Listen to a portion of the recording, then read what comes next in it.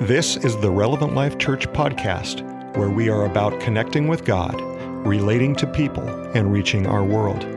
Tune in as our church goes through this week's teaching in God's Word. I hope everyone's doing well. Turn to your neighbor this morning. Tell them you are thankful you're sitting by them. Even if it's a lie, it's okay. I'm just messing. We don't lie in church. You guys are all going to hell. No, just messing around. Anyway, I'm excited that you're here today. I'm thankful that you're here.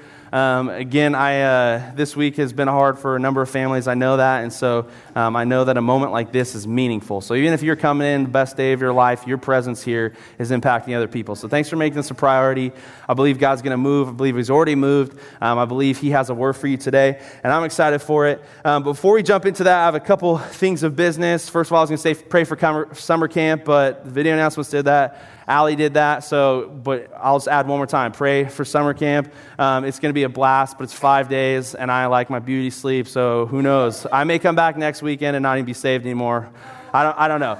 You just got to pray for my salvation. No, I'm just messing with you. I want to specifically ask you to pray for the students' lives. I can think back into multiple summer camps and events like this where I was either called into ministry, affirmed in my ministry, or overall just changed by Jesus in my heart. And so I want to see that same thing happen in these students. I don't want the statistic that when people get to 18, they leave the church. I want them to be so radically changed by Jesus right now that they keep a lifelong relationship with Him. So would you agree with me in prayer for that this week, Monday through Friday? We'll be back Friday night. If you feel like it, you can console me by sending me coffee or something. No, it's messing with you. But anyway, it will be good. Also, I want to announce that on Friday this week, Pastor Rhonda had her 5th of 6 chemo sessions completed. So we can put our hands together. I believe that they're watching online, so hopefully they hear through this mic your hand claps.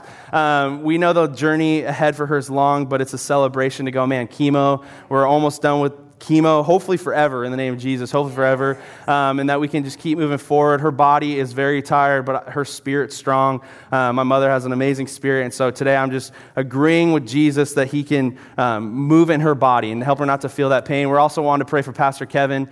He's right there alongside of her. And just like, again, you guys feel weights of life, they're feeling weights of life in a lot of different ways, so we're just going to pray for them actually in a moment, again, but again, I encourage you to reach out to them and say, hey, we care about you. This week, they're going to be recovering from this chemo, and then the next week, they're headed out on vacation, so they'll be gone for some while. But keep them in your thoughts and prayers. Let them know you miss them. And last but not least, I have sad but good news. So I'm going to ask Blake Anderson to stand up. You can just stay there. I won't make you come up. And Gideon to stand up. He's in the back. We can put our hands together for them. You don't even know what for, but today has been a spot on the calendar for me coming up for a while. No, you have to stay standing. I'm talking about you. You don't sit down. You have to take the embarrassment. You too, Gideon. You can't hide back there behind screens. Gavin will get it next service, so it's fine. Anyway, these young men, I've had the privilege of being their youth pastor for a couple years. They were well on their way in faith before that, but I've had the privilege of just being a part of their life. And they are all actually leaving RLC, not because they hate you, but because God's calling them into a new season of life. So I want to pray over them. Again, we're going to do that in a second, but I also want to just honor them. They all have served faithfully. Gavin's been a drummer. He's done also many other things. When we did East Campus remodel, the Anderson family was here. They were helping us with it. Those boys probably carried more things than you've carried in your life. Gideon, he's served in media. He's done multiple things. And so we're losing people that have served you faithfully for many years, but also love Jesus. And so I want to, again, pray over them. But I also want to just say thank you. I believe in each one of you guys. You guys are amazing. Blake is going to Idaho to pursue a degree in social work, which is really cool. He's wanting to go change people's lives, so we're going to agree in prayer with that. Gideon wants to be a Sparky, so he's going to learn to be an electrician in Idaho, so pray he doesn't shock himself. And Gavin, last but not least, he's going to be heading to the Marines. He flies out next week, so you can be praying for the Anderson parents. Of course, that's a really hard thing. But when I look at Gavin, there's no doubt in my mind that he's doing the wrong thing. He's built for this. He loves this. And I believe truly, everyone's laughing. I truly believe Gavin's someone that will change everyone around him. He's going to walk into that boot camp. He's going to walk into any scenario he's in. in, and he's going to change it. So anyway, would you agree with me in prayer real quick as we pray over them? God, I just thank you for the Anderson boys, God, and Gideon. God, I pray that as this is their last week with us, God, I pray that you would just bless them. God, we thank you that you've gifted us for so many years, God, with the ability to be a part of their lives, that they would influence us, God, and serve us. And I pray that this next season, God, this next journey would be full of you, God, that you would bring along spouses if it's supposed to be, God, you would bring along the right jobs, the right friends, God, the right careers, God, financial help where there needs to be some, God, and most importantly, I pray that they would just stay in love with you. And we just thank you for that. In Jesus' name, everyone say, Amen. Amen. All right, with that, yeah, one more round of applause. That's good. And don't worry, Mom and Dad, I'll pray for you in a second. I got one more prayer. You got to have certain amounts of prayer to get through a message. Otherwise, God ain't a part, ain't going to work. Okay, so we're stepping into week 2 of a series called 7. And how many people were here last week to hear 7? I just want to get a rough estimate. Okay, if you're not here, it's okay. I'm going to recap for you real quick. This was an amazing week last week. I would encourage you, though, you do need to go back and listen to this message because it was so foundational. We specifically talked about something that mattered to the rest of the series. So you won't be behind today, but I would encourage you to go listen to it so you have more context. So today we're stepping into week 2. So you're like, why 7? So maybe some of you forgot or you just need to know again. But 7 is not because I ran out of creative titles. We named it 7 on purpose. See, the number 7 is super important in the world today. There's 7 days in a week. There's 7 continents, 7 colors in a rainbow. I can go down the line. Same time, there's 7s all over the Bible, right? We see that God rested on the 7th day and then created Sabbath, which is like this thing that Jews believed in, and you today should also go, man, I need to have a Sabbath. So we see 7 all throughout the Bible. There's 735 occurrences of 7 in the Bible. But arguably, one of the best, if not the best, is this account in John's gospel, his eyewitness account in the New Testament of him looking at Jesus' life, and he wrote down as he unveiled these events of Jesus' life, 7 statements that Jesus made. And these statements are known as the I am statements of Jesus. And in these statements, Jesus made 7 declarations about himself of who he was. And as a believer, these are super important because like you say you believe in Jesus, you should know who you believe in, correct? I mean, some of you are like, your mind was just blown. You're like, wait, I thought we were here for free food. No, there's not food. That's the restaurant. No, just kidding. Anyway, so it's important. So last week we went, okay, before we can learn who Jesus is, we need to ask an important question, which is, why does it matter who Jesus is? So if you missed it, I'm going to sum it up this way. Your view of who Jesus is can be wrong.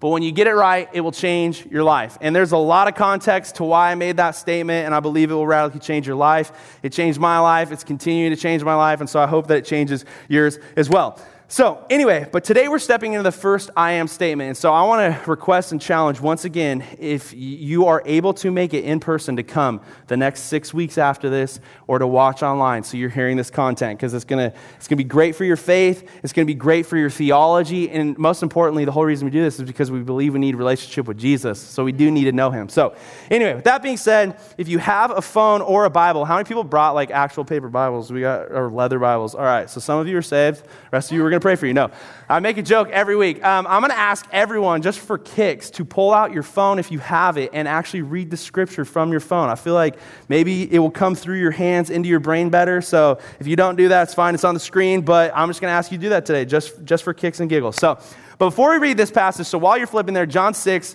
25 through 35, before we read that, you need to have some context to what we're about to read. A couple things matter. First of all, you need to understand that chronologically in John's eyewitness account, this is the first statement that Jesus made, the first I am statement Jesus made. And that's important because we're going to discover how foundational his claims were in the statement we look at today. And really, he kind of follows a pattern for the rest of the statements to come, and so I want to set that premise up. So chronologically, it's the first I am statement. The second thing, which is more for your information, because if you're like a Bible geek that is like me, that loves the Bible, you like to know how things line up. So last week we talked about Peter's confession of who Jesus was. That happens after the verse we read today. So just so your mind's functioning like this happened, took place before that.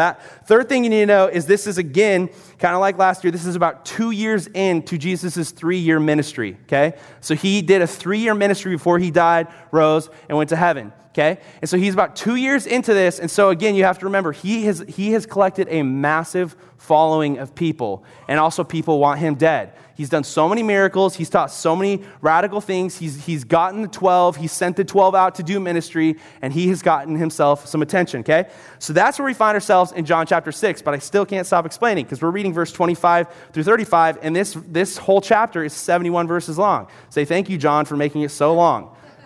No? Okay. I mean, it's your loss because I have to explain more to you today. So sermon, just plan to get out of here at 1 o'clock. No, I'm just messing with you.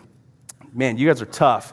Okay, here we go. Okay, so John chapter 6, 1 through 15. We see in John 6, chapter 1 through 15, the feeding of the 5,000. How many people have heard of this miracle? It's the only miracle that's repeated in all 4 Gospels. It's an amazing miracle. Basically, Jesus takes 5 loaves, 2 fish, he multiplies them and feeds actually more like 10 to 12,000 people because it says there's 5,000 men, so it didn't account for women and children, okay? So John chapter 6, this is what we see happens. Jesus and his disciples head out to a solitary place because we find out in Matthew and Mark's account that John the Baptist was just beheaded recently. So one of Jesus' relatives was just recently beheaded. And then we also find out the 12 had just come back from a missionary journey. So they're tired. They need rejuvenation. It's like when you've worked all year long, you're like, I can't wait for 2 weeks of vacation, right?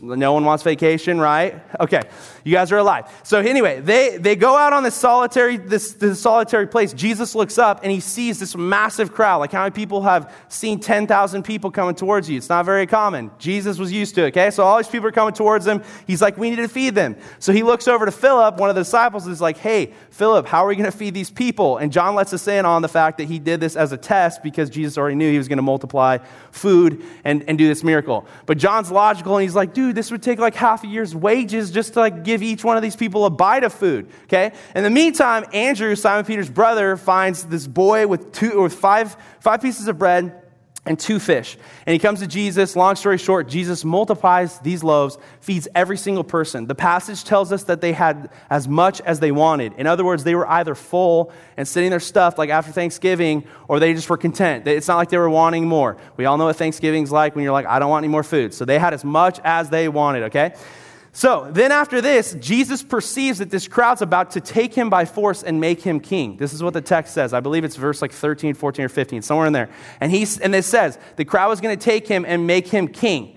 And Jesus is like, A, it's not my time to be king, and B, I didn't come to be like your earthly king that was going to give you some bread. Okay? So he ends up stepping away from this crowd. The disciples get in a boat, and they start heading to a place called Capernaum, okay? And they're going across the Sea of Galilee. Jesus is in a solitary place. He looks down. It's stormy. The disciples are in the middle of the lake. Jesus starts walking out to the disciples on the water. How many people have done that before? Anybody? No, it's pretty cool, okay? So Jesus walks out. They're freaking out because it's not a normal occurrence last time I checked. And he's like, hey, don't worry. It's me. It's Jesus. I'm going to get in the boat. It's like, don't worry about it. So he gets in the boat, and next thing you know, miraculously, they're on the other side of the lake. I don't know how that happened, but it's Jesus, so we don't ask. Jesus just does what he wants to do, right? Okay, so you guys all look glazed over. Now we have to read 10 verses of Scripture, and then we're going to unpack the rest, okay? So just smile, have like a nice, pretty face on so Trenton feels better about himself. Here we go.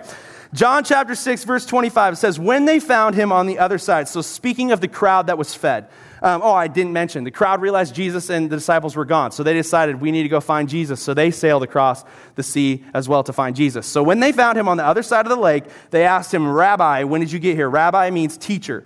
Jesus answered and says, very truly I tell you, you are looking for me, not because you saw the signs I performed, but because you ate the loaves and you had your fill.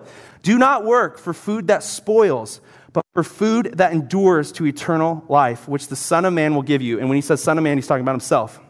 It says, for on him, God the Father has placed his seal of approval. Then they asked him, what must we do to do the works God requires? Because if you notice, he said, don't work for food that goes to eternal life. So they said, okay, so what work must we do? And he says, the work God wants you to do is this. It's to believe in the one he has sent.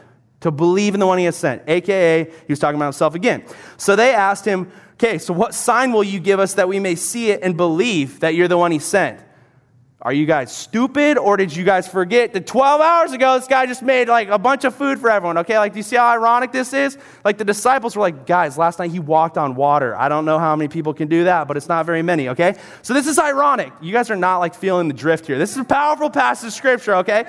So what sign then will you give them that we may see it and believe? What will you do? Then they go, our ancestors ate manna in the wilderness. If you don't know what manna is in Exodus, the Israelites got saved from slavery in Egypt. They're walking through the wilderness and they need food. God provides food from heaven called manna, okay? So they say, our ancestors ate manna in the wilderness, as it is written, he gave them bread from heaven to eat. Okay? And it says, Jesus said to them, very truly, I tell you, it wasn't Moses who gave you this bread. It was God. It was my Father who gave you this bread. And then he says, my Father is the one who gives you the true bread from heaven. And again, the true bread, he's meaning himself. For the bread of God is the bread that comes down from heaven and gives life to the world. And they said, Sir, always give us this bread. And then Jesus makes the amazing I am statement of, I am the bread of life. Whoever comes to me will never go hungry. Whoever believes in me will never be thirsty. Say, I'm the bread of life. And say, I ain't going to go hungry. The title of my message today is, I've eaten all sorts of bread, but I am still hungry.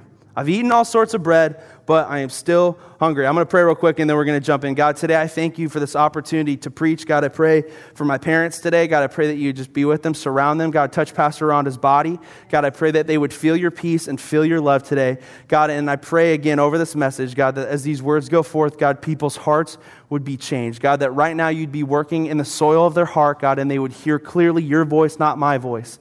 God, I pray that I would get out of the way, God, and the Spirit would speak through me, God, even if it requires changing something I had planned, that it would speak to the people that need to hear it. In the name of Jesus, everyone said, Amen. So during this week, I did a lot of study, more than I actually usually do. It took me so long to understand these 71 verses that I read. I almost had a heart attack. Not really, but it was a long week. I'm not kidding, right? I spent 2 days just looking at my computer, and my eyes almost fell out. So anyway, I was studying a lot this week. And while I was studying, I ran across this event in history that I believe I actually have heard about before. I'm like positive I've heard about it before, but it never really hit me until I was in the midst of like studying this passage. And then it kind of came to life. And it was an event in history that happened in the late 1950s, early 1960s in China called the Great Chinese Famine. How many people have heard of this event in history? Anyone? Raise your hand. Okay, a couple of you. So I'm going to give you Trenton's Spark Notes version because I'm not an expert in any regard. So for me to try to explain all of it would make no sense. So here's my version, okay? So basically a Chinese communist leader by the name of Mao Zedong, say that, Mao Zedong. There's a good name for your future child. And the leadership of China's Communist Party decided to launch what we know as the Great Leap Forward, okay? So the goal of the Great Leap Forward, in my understanding, was to rally all of the countries, like their massive population, and make them accomplish in just a few years economic advances that had taken other countries decades in machinery to accomplish. So they were going to try to do this all with manpower, okay? So Mao Zedong decides, and his leaders decide that they're going to take all the village people and they're going to put them in these massive communes to where these people would mass produce food for the rest of the country, okay? And so essentially they took away all their freedom and they were like, okay, so you need to work for your own food and so you supply food for everyone else. Long story short, which is absolutely depressing and just terrible, is it caused a famine. A famine in which 36 million people died of starvation. 36 million people died of starvation. And so what happened is people had to try to survive. And so what happened during this is they ended up eating all rational sources of food that they could. So animals, the products they had left that they had grown from the ground, all these different things. But then they gave way to eating things like tree bark and bird droppings and rats. And even sometimes they resorted to cannibalism just to survive. And another claim I found as I was looking is I found someone say that people actually found this sort of edible clay that they would either scoop up and just eat with their hands. One source I heard, I could only find it in one source, but they said that they would actually take this clay, mix it with water, knead it into dough, and bake it almost as bread. And they would eat this. And then I was talking to Pastor Kevin about this, and he said this is still happening today, because when he was in Ethiopia, Africa, just a couple years ago, one of the missionaries said that when people are facing starvation, they will eat clay like this. So what happens is these people eat this clay and it fills their stomach. But sadly, there's no nutritional value in this clay. So what ends up happening is they are full in their stomach, but they still die of starvation. There's no nutrients. They pass away. So they subside the pain, but internally they're still dying and they die. And as I heard this, my heart broke and I could not help but feel the correlation that today we're facing a similar thing. And that's where my sermon in a sentence comes in. See, because in America right now, frankly, I think a lot of people are facing a similar situation. I think humanity's been facing a similar situation since the very beginning of the world. So this next slide says, few if any of us can even imagine what starving physically is like. But too many of us walk around every day starving internally, spiritually, emotionally, mentally, dying on the inside. And what's crazy is you may find yourself full for a moment, but are you actually full with the right thing? And that's what I believe Jesus was trying to point out, first and most importantly, when he said, I am the bread of life. And if you eat me, you will never go hungry. You will never be thirsty. He was trying to go to the point of these people, all of us, we have a desperate need for something, and he is the answer to that need. Okay? Sound good? Shake your head, say amen. That's a good word. Okay, so when Jesus said, I am the bread of life, I believe he meant three things. So throw that first one up there. First one I think he said is, I am the sustenance of your life. And if you look up there and it says, when Jesus says, Iatbol, he is saying, Julie texted me yesterday, proving my slide. She's like, I'm assuming this is a Greek word. Is it spelled right? I'm like, no, that's Trenton's shorthand for I am the bread of life. Because who wants to write out every time I am the bread of life, and it takes up too much room on my slides. So Iatbol means I am the bread of life, okay? So when Jesus said I'm the bread of life, he was saying I am the sustenance of your life. And when he made this statement, it was groundbreaking and life-altering, and I know that because of three words he chooses to use. And I want to look at all three words. The first word that he used that was groundbreaking was bread. And I know some of you love bread. So turn to your neighbor and say, I love me some bread. Bread is a great thing, okay, people? It's amazing. So what I want you to understand is when we read the Bible, oftentimes we're trained to look at every word and analyze it. Every verse, every phrase, every word, and analyze it. We want to find every meaning we can find when it comes to a word or thing. Here's a silly example, but the word but, B-U-T, not B-U-T-T, B-U-T. So if you've been around the Bible for any amount of time, you'll read the word but, B-U-T, and immediately zone in on the passage. Let me show you. Okay, so if I'm a preacher and I choose a passage like Acts 7, 9 through 10, it says this, and this is how I'd preach it. Like this is how I just imagine it going down, like while I'm in the shower in the morning going like, we're gonna preach the house down today, okay? Acts 7, 9 through 10. Because Joseph's brothers were jealous of Joseph, they sold him as a slave into Egypt. And then I would create all this tension. Maybe you're in slavery, right? And I'd build up all this tension. And then I would go, but God, because that's the next part of the verse. And I'd have you all repeat after me. Amen, right? And then I'd go, but God was with him and rescued him from all his troubles. Hallelujah, amen. Dismiss church, drop the mic, right? It's like, that's what happens. So, like, preachers, like, this is like their bread and butter, are these types of words. And if you've been around the Bible for any time, you have trained yourself to look for therefore, to look for B-U-T, but. You've looked for these different things where, like, what's deeper in the passage? This is a great practice, but sometimes if you're like Trenton, you can overcomplicate it when Jesus wasn't trying to overcomplicate it. See, when he said, I'm the bread of life, he was not trying to complicate bread. Yes, there is a deeper meaning, and I'm going to show it to you, but at the end of the day, he wanted every single person that heard him say, I am the bread of life, to understand what he meant. And that's in all of these I am statements. He uses metaphors and things so that we can, as people, go, that's something I know, and I can attach God to it. Does that make sense? So when he said bread, he meant, don't complicate it. How do you understand bread? What is it? What does it do? Why do you need it? Apply those same things to me. So in light of that, what is bread? For some of you, it's the greatest thing that God ever created on this earth, okay? Bread is a staple universal food all over the world. You can find it in pizza, biscuits, rolls, sandwiches, pastries. We are so addicted to bread. Instead of just eating salad for the fact of it being salad, we had to make croutons, bread to put on top of it because we love bread so much, okay?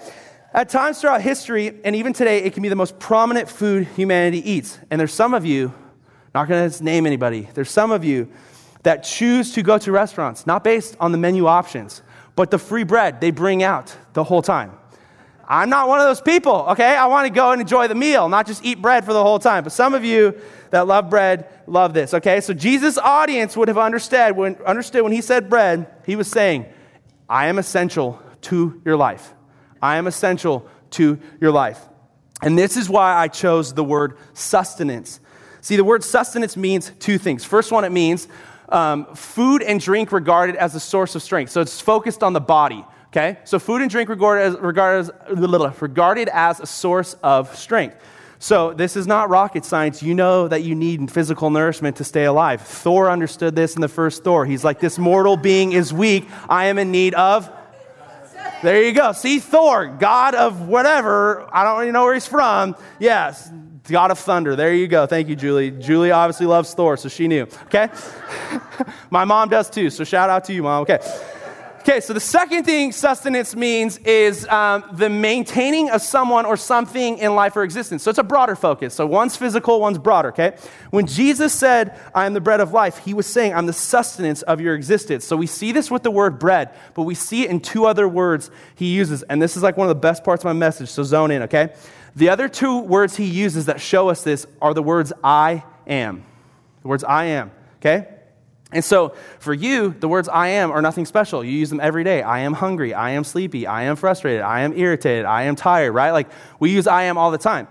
But when Jesus said I am in this statement, it was something special. See, and this is again, we're knowing the original language that Jesus was speaking in and that this was written in is important. See, because in the Greek language, there are two words for I am. One is ego, and the other one is Amy. So ego is where we get our English word ego. And so what happens is he could have said ego, the bread of life, or he could have said Amy, the bread of life. But Jesus didn't. He said ego, Amy.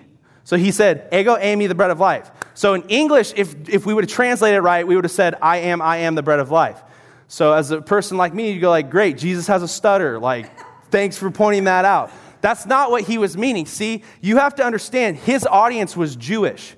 His audience for hundreds of years believed in God, in the true God, not a God created by man, God himself that revealed himself to Abraham, to Moses. They believed in this God. And there's a passage later on, or in the Old Testament, where God made a claim that Jesus was pointing to, and I want to show it to you. See, because these people, they would have heard Jesus say this and immediately thought back to this passage. And before I read it, I want to give you a little bit of context. See, so the nation of Israel, God's chosen people in Exodus, they're in slavery, kind of like I just said, they were delivered, they got manna. No, they were in slavery, and at this point, they cry out to God for help. So God comes to a guy named Moses, and he says, Moses, I am sending you to go deliver these people. And Moses is like, who am I? And then what happens is God goes, hey, don't worry, I'll be with you. And then Moses goes, okay, God, so let's say I choose to accept this mission impossible, okay? Did you get that reference right there? Got you, okay. I choose to accept, let's say I do this, okay? What am I supposed to do when I show up and they're like, who sent you? And God replies in Exodus 3:14, and he says this, I am who I am. This is what you are to say to the Israelites, I am has sent me to you. When God said, I am, he meant this. He said, I am the ultimate thing. I am self-sufficient and self-existent. The other gods of this world were made by man. I was before all of them. I created you. No one created me. Everything created has been created by me. All power and energy in the universe flows through me. Nothing is greater. I am outside the bounds of time. I am, I was, I am, and I am to come. So when he said this, he was saying, I am God. I am. Okay? So when Jesus made this claim later on, though, and they heard ego eimi, they would have thought what Moses said, or what Moses was told here. And how do I know that? From my understanding, 200 to 280 years before Jesus made this statement, people came in, scholars came in, and they translated the Hebrew of the Old Testament into Greek so people of that day could better read it. And when they translated Exodus 3:14, what do they translate I am who I am as? Ego eimi. So when he said ego eimi, it probably would have like knocked them back a little bit. They would have been like, this guy's claiming divinity. This guy is claiming to be God himself. So when Jesus said, I am the bread of life, yes, he wanted you to understand and connect it to the basic functions of bread. But he also wanted you to understand that he is the source of all life, okay? So it gets better. So he's the sustenance of your life, but he's also, number 2, the satisfaction of your heart. Satisfaction of your heart. By raise of hands, how many people here have seen the movie Tangled, Disney movie Tangled? I was watching it this week in my office for the sermon, and Naomi and Allie were like, what are you doing? This is really annoying. Turn it off. Actually, that was more Allie. Naomi didn't care. Anyway, babe, it's for spiritual purposes, okay? So here we go. So basically, in Tangled, there's this scene early on, and if you don't know what Tangled is, then you're missing out, okay? It's a modernized and expounded version of like the classic tale of Rapunzel. So anyway, in the beginning of this movie, there's a scene where Rapunzel wants to go see these floating lights. They happen once a year. She wants to go see them this year around, okay? So her mother, who she thinks is her mother, comes into the room, and Rapunzel keeps pressuring her like, hey, Mom, I want to go see these lights. Then her mom breaks off into song, a song we now know as Mother Knows Best, okay? So, and the whole point of this song is that Rapunzel's mother, I think her name's like actually Gothel or something like that. I don't know. Someone said yes. Thank you, Corey. Teacher in the room. Let's go. Okay. Gothel, okay? So the whole point of this song is to tell Rapunzel that, like, she knows best. Like, if Rapunzel knew what her mother knew, she would not want to go out into the real world. Later on, we find out this is all manipulation because Gothel is stealing this power from Rapunzel to stay alive forever, essentially, okay? Super sad movie, and if you really think about it, it ends great, but like really, like the manipulation factor, super sad. So anyway, this scene came to mind when I thought of this story and when I thought of Jesus. Not because Jesus is manipulative. I didn't want to get struck by lightning right there, so I had to clarify, okay? Not because Jesus is manipulative, but because Jesus knows best. I think in children's church, we should start singing Jesus Knows Best instead of Mother Knows Best. Jesus knows best. No, okay. It's catchy, okay. So anyway, what happens is in this story is we see Jesus coming up to the crowd going, hey, I know best. And we can see this because, again, recap real quick, he just fed them all to the point of where they didn't need any more, okay? It says they were full, they were content, and then they were like, hey, this is awesome, we should live like this forever, free food. So let's make this guy our king. So when they show up in Capernaum across the lake the next day and they come up to Jesus and go, Rabbi, when did you get here? John 6:25-27. Jesus answered, very truly, I tell you, you are looking for me not because you saw the signs I performed, but because you ate the loaves and had your fill. Don't work for food that spoils, but for food that endures to eternal life. So you can't help but notice that Jesus just blows past their question, right? Like this is like a total parent move where your kid asks you something, you're like, direct them somewhere else. This is what Jesus just did. They go, when did you get here? And Jesus is like, you don't care about me, you just want free food. And so you have to ask, why did Jesus reply like this? Because he knows best. He knew their hearts, and he wanted to teach them something. See, multiple times in the gospel accounts, we see where Jesus interacted with people not based on what they physically said, or what they physically did or verbally said. He did it based on what he could read they were thinking and what they felt in their hearts. And that's what happens here.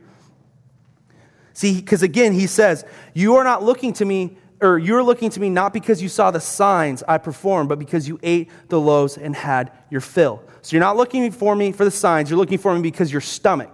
What is he saying? What signs?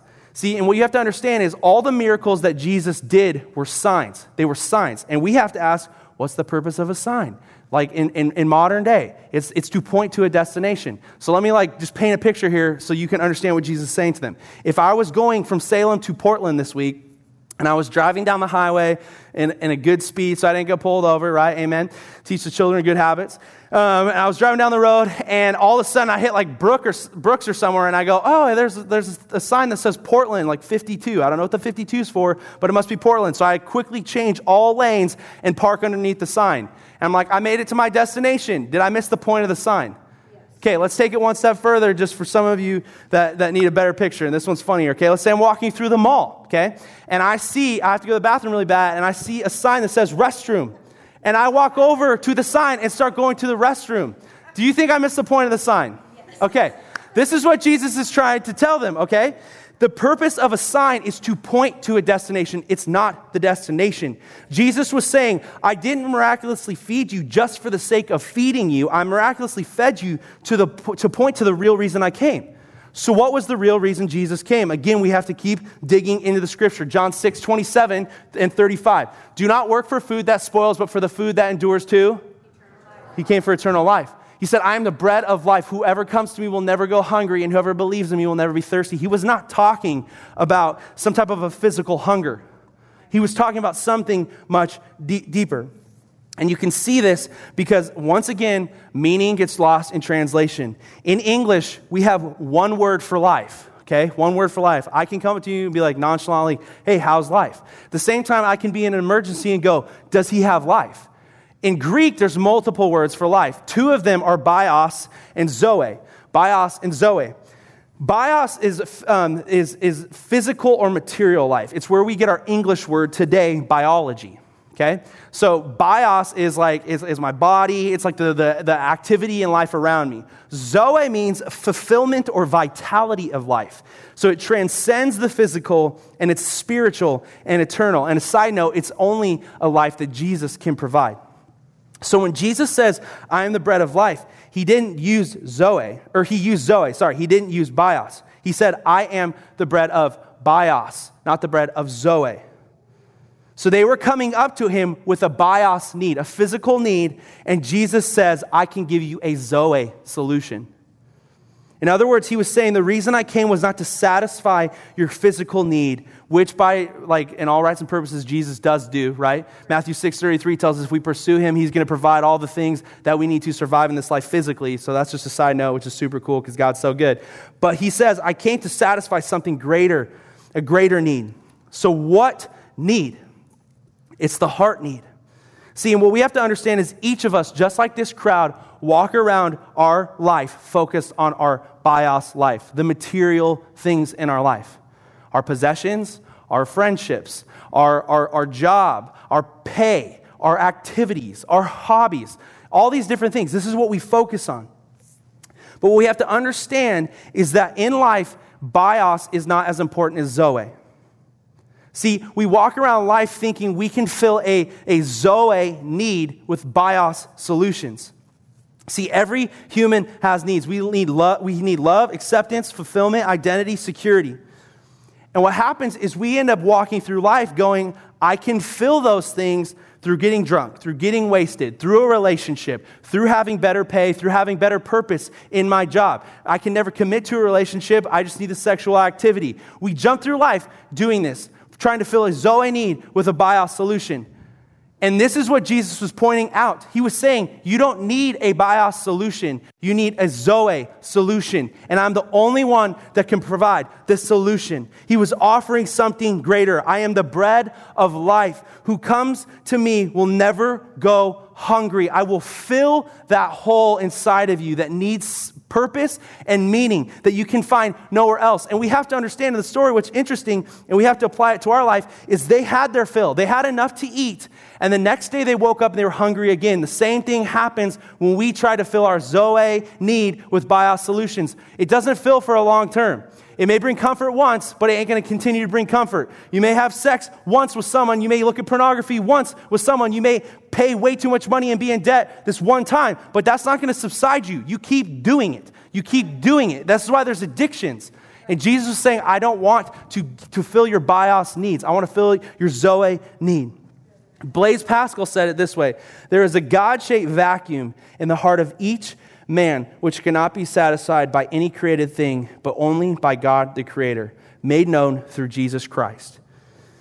And so this is amazing. I mean, you think about what I just showed you from Scripture. It wasn't Trenton. This is just powerful. This is why the Word of God is so amazing. This is why understanding these statements is absolutely amazing. Because He's the sustenance. He created life and He sustains your life. He's the satisfaction of the deepest longings of your heart, where no one else can fill. But He's more than that, and those are just benefits and realities to the fact of what He really came for. And that's what I want to look at in point 3. Because in point 3, the reason I believe Jesus said, I'm the bread of life, it's because He was saying, I'm the Savior of your soul. I'm the Savior of your soul. And I want to be careful on this point because, again, like last week I said, all of these topics cross over onto one another, so I don't want Larry to come beat me up in the parking lot later because I take part of his topic. So I'm going to try to do my best not to veer too far into the lane. But as I was studying this passage, like I said, it's 71 verses. I only unpacked like 25 to 35. He ends up getting in this debate in 36 through 69, where we see this whole thing unfold. And in it is where I believe Jesus says, I'm the Savior of your soul. So let me show it to you today. But before I can, there's one thing that we all need to accept, and it's this: we're all going to die. We're all going to die. At some point in life, we're all going to die. I'm sure, I'm only 25, I'm sure the older you get, the more grips to reality you come, right? You see this. People around you start dying, loved ones, you face grief, loved ones that you love die. There's these different things that make you go, man, one day I'm going to die. So we all have to come to the reality of that today. See, we're all going to live roughly the average human lifespan, 79 years, but at the end of it, we're going to die. But here's what we need to understand. At the point of death, life does not end. See, because when you die, your body dies, but your soul does not. See, we're body and soul. And soul's the immaterial part of your body. Basically, it's who you are. Your body is just a house or a container that contains your soul. So when you die on earth, your body's dying, your soul is still there.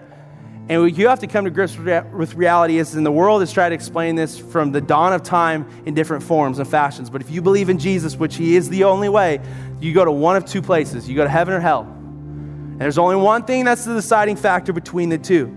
So when Jesus said, work for the food that endures to eternal life, they absolutely 100% understood what he said. And we can clue in on this even more because in verse 59 of John chapter 6, it tells us that this whole conversation that I'm just unpacking with you happened in a Jewish synagogue. So basically, it was a religious institution for the belief of the Jews. So all these people that Jesus was addressing understood what eternal life was. Because for hundreds of years, they believed in the God, I am who I am. They believed in the rules that he set forth, the do's and don'ts of religion, and that if they did those things, they would become righteous in the sight of God and they would make it to eternity. But Jesus, one of the biggest reasons, if not the biggest reason he came, was to correct that type of thinking. Because again, they were going to, I can change my physical life, my bios life, and Jesus was going, no, like that's not what gets you to heaven. What gets you to heaven is when I fix you with this Zoe need. I fix you with this Zoe solution. And so it's interesting because in the story, we already read it, so you may have picked up on it. But when Jesus said, they come up to him and Jesus, and they say, hey, where have you been? And Jesus goes, you're not looking for me because of who I am and what I can do for you. You're looking for me because you want some more food. And then he replies and he says, don't work for food that spoils, but for food that endures to eternal life. And so what's funny is if you look at the account that happens, is then they go, oh, he's talking about eternal life. We know eternal life. We get what eternal life it is. We have to work for it. So he goes, Jesus, you're saying we must work for this food that endures to eternal life. What work is that? And Jesus blows their mind at this point because he says, it's one thing. It ain't a bunch of rules. It's one thing. It's to believe in the one that God has sent. And then the rest of this conversation, you see, goes down the line and he starts talking about what it means to believe in him. And commentators are all over the spectrum of what the next verses mean. And if you really want to get into it, go read the scripture. You'll see how confusing it is and why I spent so much time looking at it. But let me sum it up this way. Basically what happens is he claims that I'm the Son of God, I came from heaven, and I have one purpose, and that's to save you for eternal life. And these people don't like this. So you see the Jews start asking him questions. They can't comprehend it. And Jesus doesn't make it any easier for them. He just keeps pushing the matter to the point of where he says, you must eat my flesh and drink my blood. You're like, are you like saying we should do cannibalism? That's not what he was saying. He was saying figuratively, you should so much believe in me that you consume me. You consume my life. You consume every part of me. And what you have to understand is this is where I was even talking to my dad about how confusing this was. And he's like, Trenton, like you're trying to explain it logically. What Jesus was saying is not logical in any form or fashion. It requires faith. That's why he said you must believe in me. Believe in me, make your life me. Don't make your life about works and achievements. Don't make it about bios fantasies. Make me everything. And in doing so, he extended the greatest invitation ever. And sadly, we see the people's response at the end of chapter 6. John 6:60 says, on hearing it, many of his disciples said, this is a hard teaching. Who can accept it? Who can accept it? Again, remember this audience had lived their whole life thinking that we can work our way to heaven. So you're now telling us we don't have to work, we just have to believe in you? They couldn't accept it. And then in John 6:66, we see this.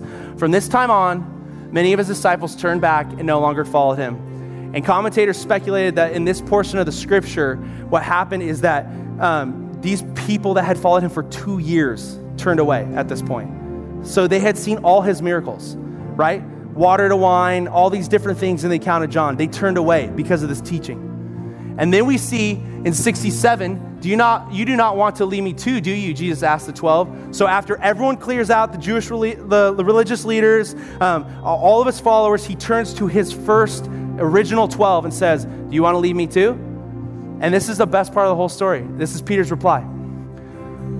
Lord, to whom shall we go? You have the words of eternal life. We've come to believe and to know that you are the Holy One of God.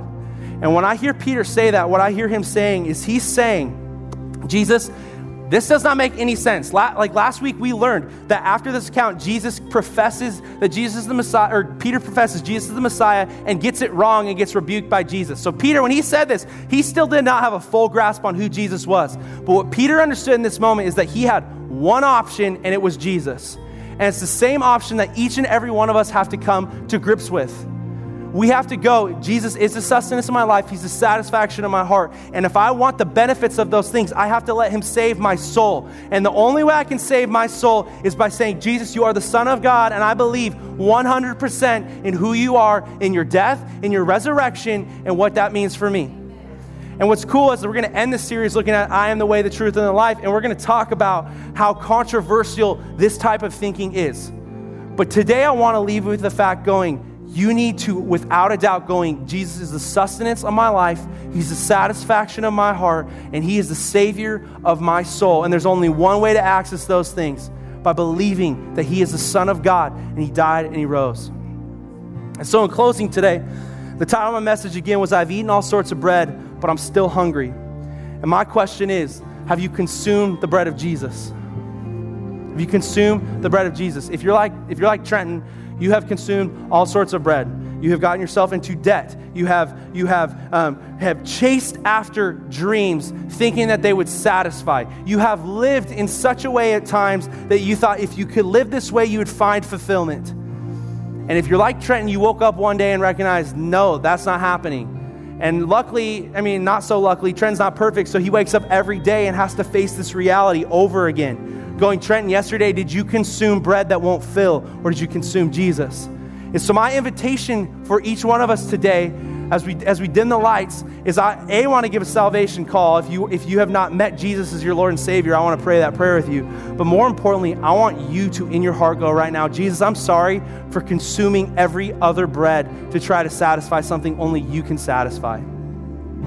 And I want to pray today for forgiveness, and I want to pray that we would all take a new step forward in putting Jesus first in a way we've not put him first before. Does that sound good? So first of all, if everyone wants to bow their heads, close their eyes.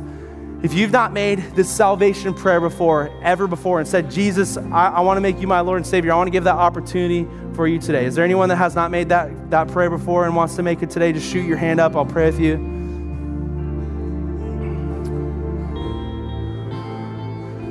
It looks like everyone's made that prayer, which is amazing. So now what I want to do with your eyes still closed is, again, like last week, I want to give you 30 seconds to respond on your own. And I want you in this moment to say, Jesus, I'm sorry because I know I've consumed all sorts of bios fillings, all sorts of physical material things. But I need your Zoe solution. I need your Zoe solution. So just take 30 seconds today and do that.